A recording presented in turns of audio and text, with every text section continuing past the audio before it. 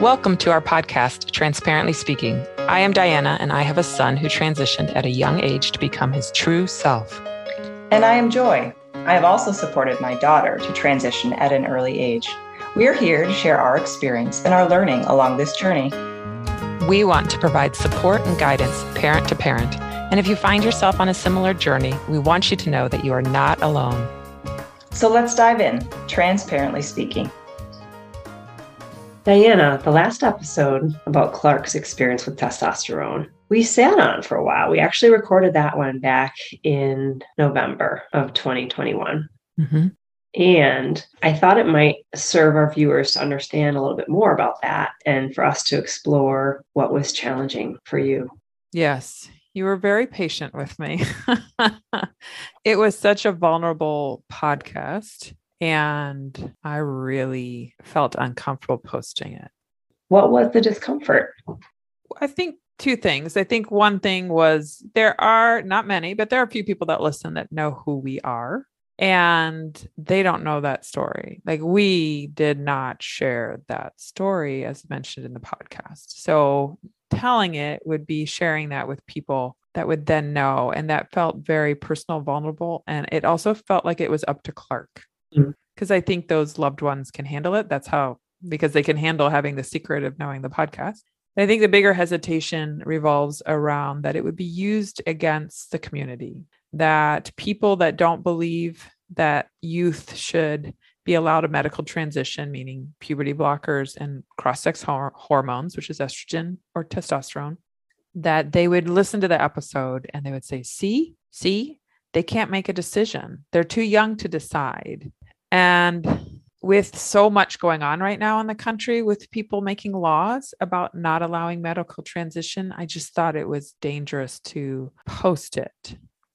I want to acknowledge that fear that I'm hearing, I think is real, especially amidst this political climate and what we see happening elsewhere. Right. And so how do we land that it's okay now to post it? First thing in what I said is the error in what I just said, like children are too young to decide. The children aren't deciding. We are. Yeah. At the end of the day, I mean, yes, youth are deciding, I want testosterone, I want estrogen. This is the type of puberty I would like to go through. There is that decision, but they can't do that without us. Mm-hmm. So I think there's a little error in children are too young to decide, that it's not all their decision. They have to be on board. We have to be on board. The healthcare provider has to be on board. Like, there's a lot that goes through there. So that was part of it, is like, why I'm afraid of something that's not true. Mm-hmm. I think the other part that took some time is I asked Clark to take a listen.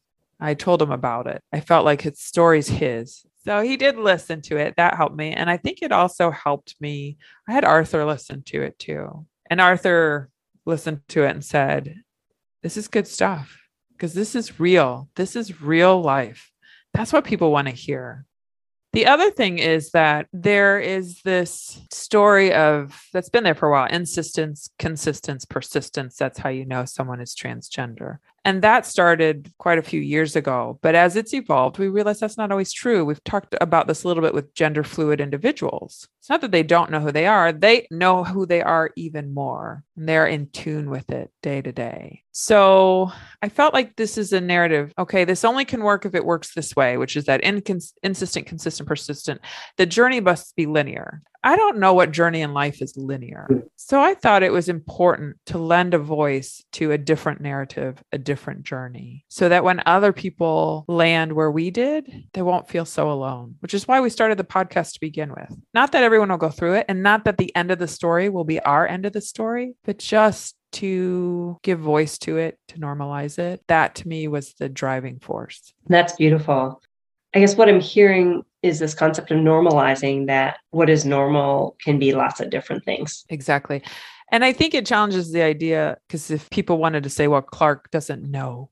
And I'm like, he knew who he was every moment. He knew to stop testosterone when he felt like, no, I need a moment. And he took his moment. It's like anything. You can look at it a number of ways. And the way I look at it is he knew exactly who he was. He did what he needed to do. And when he decided to start testosterone again, he was all in. There was no hesitation. There was no tears. There was a quiet confidence to the point where he's not even uncomfortable talking about it anymore among us. And I'm not saying he's going to go to a rally and talk about it. With Arthur and I, he's comfortable talking about it.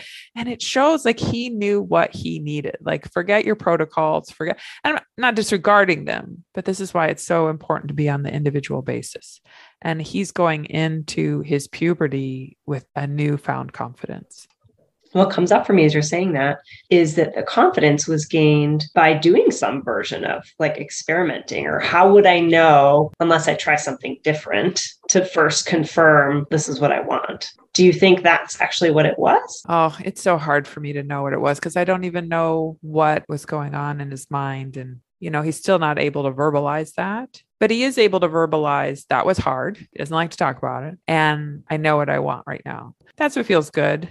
And having said that, like, I'm still sitting here in fear that even these words will be twisted on me, that episode will be twisted of like, well, she says that's what he wanted, but I bet you she pressured him and this is all her because she's this advocate and blah, blah. I mean, I don't know what stories people will bring up. Can I offer something? Yes, please. As I just heard you expressing this fear of how it might be perceived by others. Oh, she was pressuring him. I want to share what just came up for me the other day. Samantha just had her second blocker placed. So she had the first one removed and just had the second blocker placed. And prior to that, I was checking in with her. We generally have been living this life of Samantha being who she is. And we don't talk about the fact that she's transgender. Like, it's not even, a discussion anymore. Like, that shift and that discussion about being transgender was like a point in time that lasted a year to 2 years. Like, we all had to go through this learning, and then it was just our way of being, where it wasn't even a topic of conversation anymore. And the reason I bring this up is I all of a sudden had this moment of concern where, does she think she needs to do this because this is just the path we've been on? Does she realize at any point she can make a different choice? If she's feeling something different about her identity, does she know she's supported in living out who she is? And so I had this conversation. Since we supported you to transition, have you ever thought about maybe you don't identify as a girl? Mm-hmm. Have you ever questioned it? And she said to me, I think maybe once. I had sort of thought about, would I be better as a boy? Mm-hmm. And I said, so like, how long did that last? She was like, like a minute. But I wonder what that means. Would I be better as a boy? Not, am I a boy? Would I be better? Yeah, that is really curious. I tried to ask, and that would just happen to be, I think, the language that came out of her at the time. Mm-hmm. So she made some version of assessment and determined no, whether it's I'm better this way or I just am this way. Right. But she did make some comment. She said something about, well, we've gone so far in this. We've already made these commitments. Mm-hmm. And I said to her, because that's what I was concerned about it. I said, well, we can always make a different decision. Right. You need to live your truth. And we love you no matter what, no matter who you are. We love you. And so I want you to know that. And I shared with her because I'm learning now about some kids who do come to learn their identity differently after they've gone through a transition. And then we started to explore the concept of gender fluidity and all that sort of stuff in conversation. I wanted to share that because I also had this moment of fear, like, have I made decisions for her and somehow encouraged her or led her to believe that the door is closed, that decision's made. She doesn't get a choice anymore in terms of how she lives her identity. What's the answer to that question?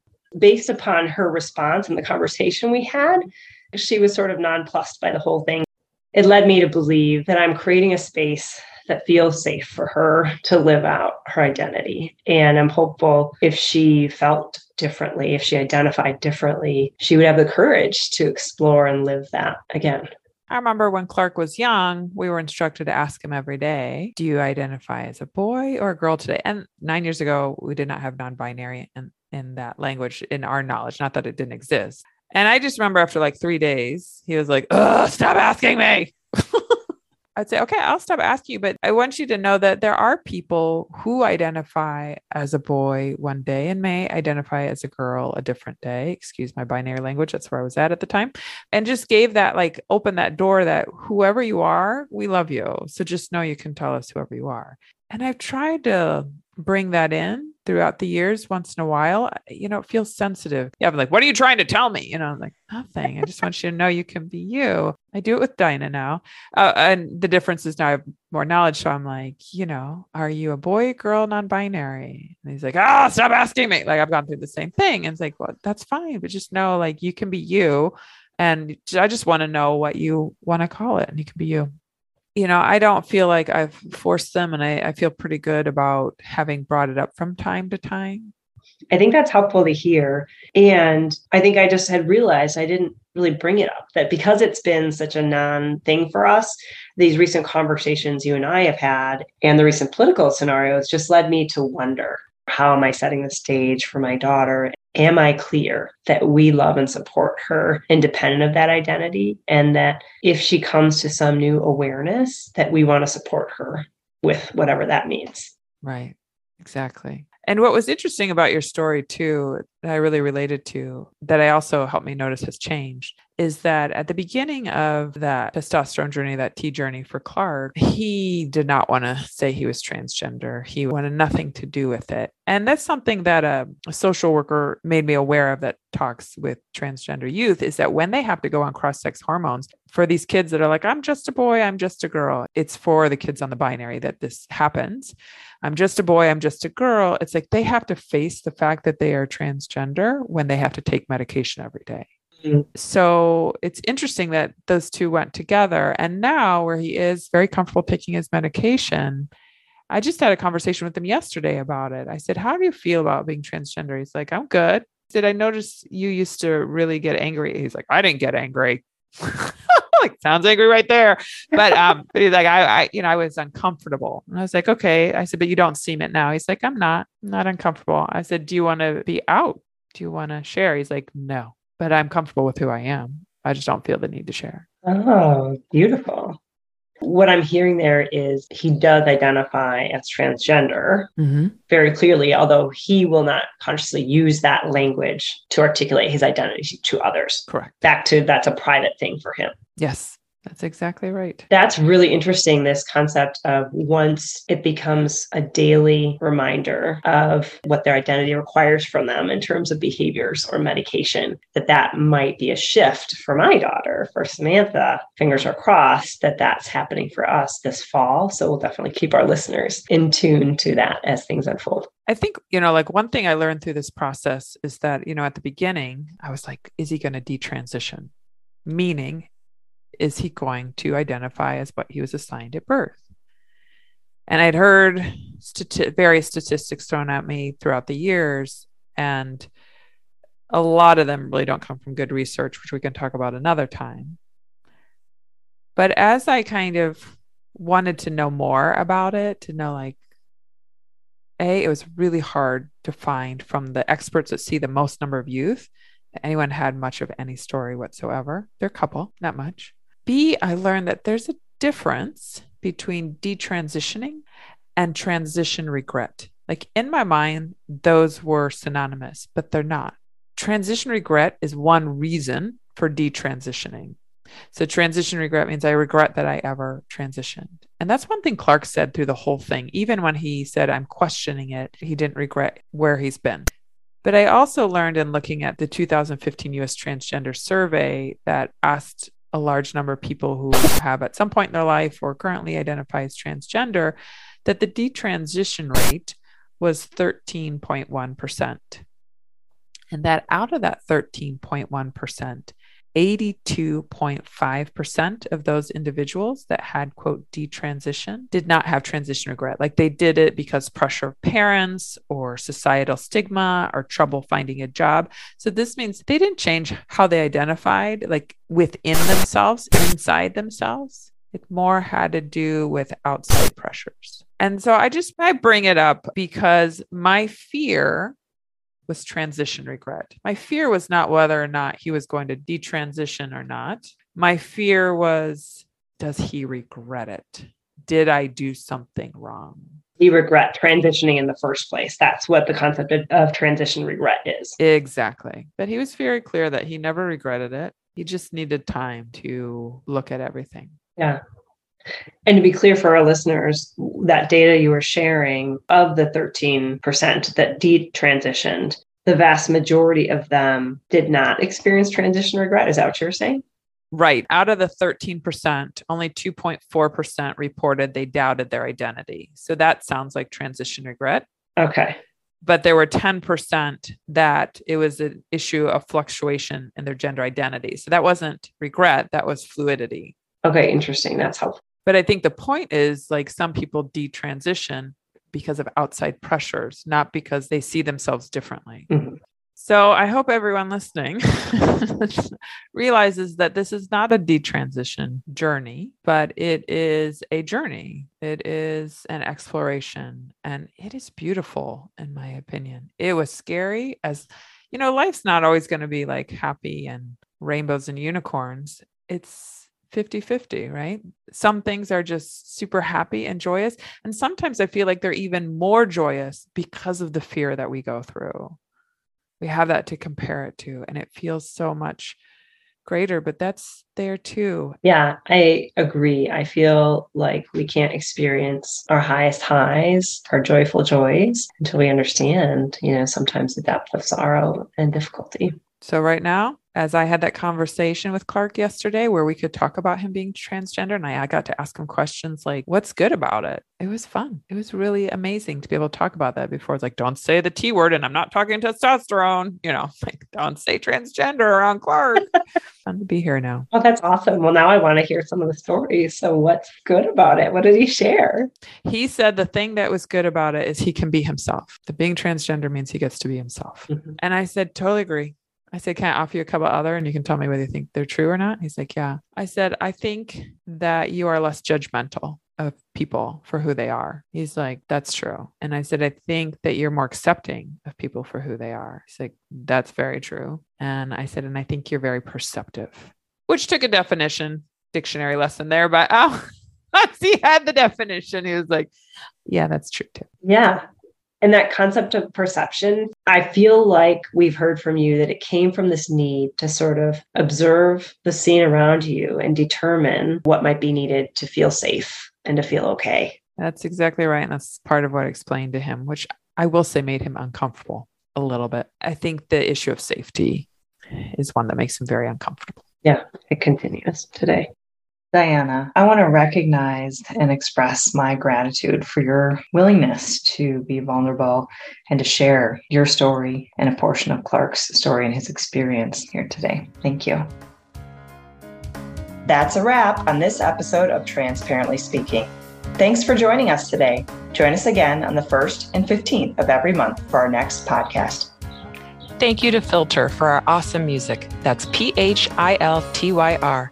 Check them out at Apple Music, YouTube Music, Spotify, or anywhere you download music. As a reminder, we welcome your feedback and questions. Email us anytime at transparentlyspeakingpodcast@gmail.com. If you're taking something away from our podcast, we'd appreciate if you take a moment to provide us a review. The more listeners and reviews, the more people we can reach and support.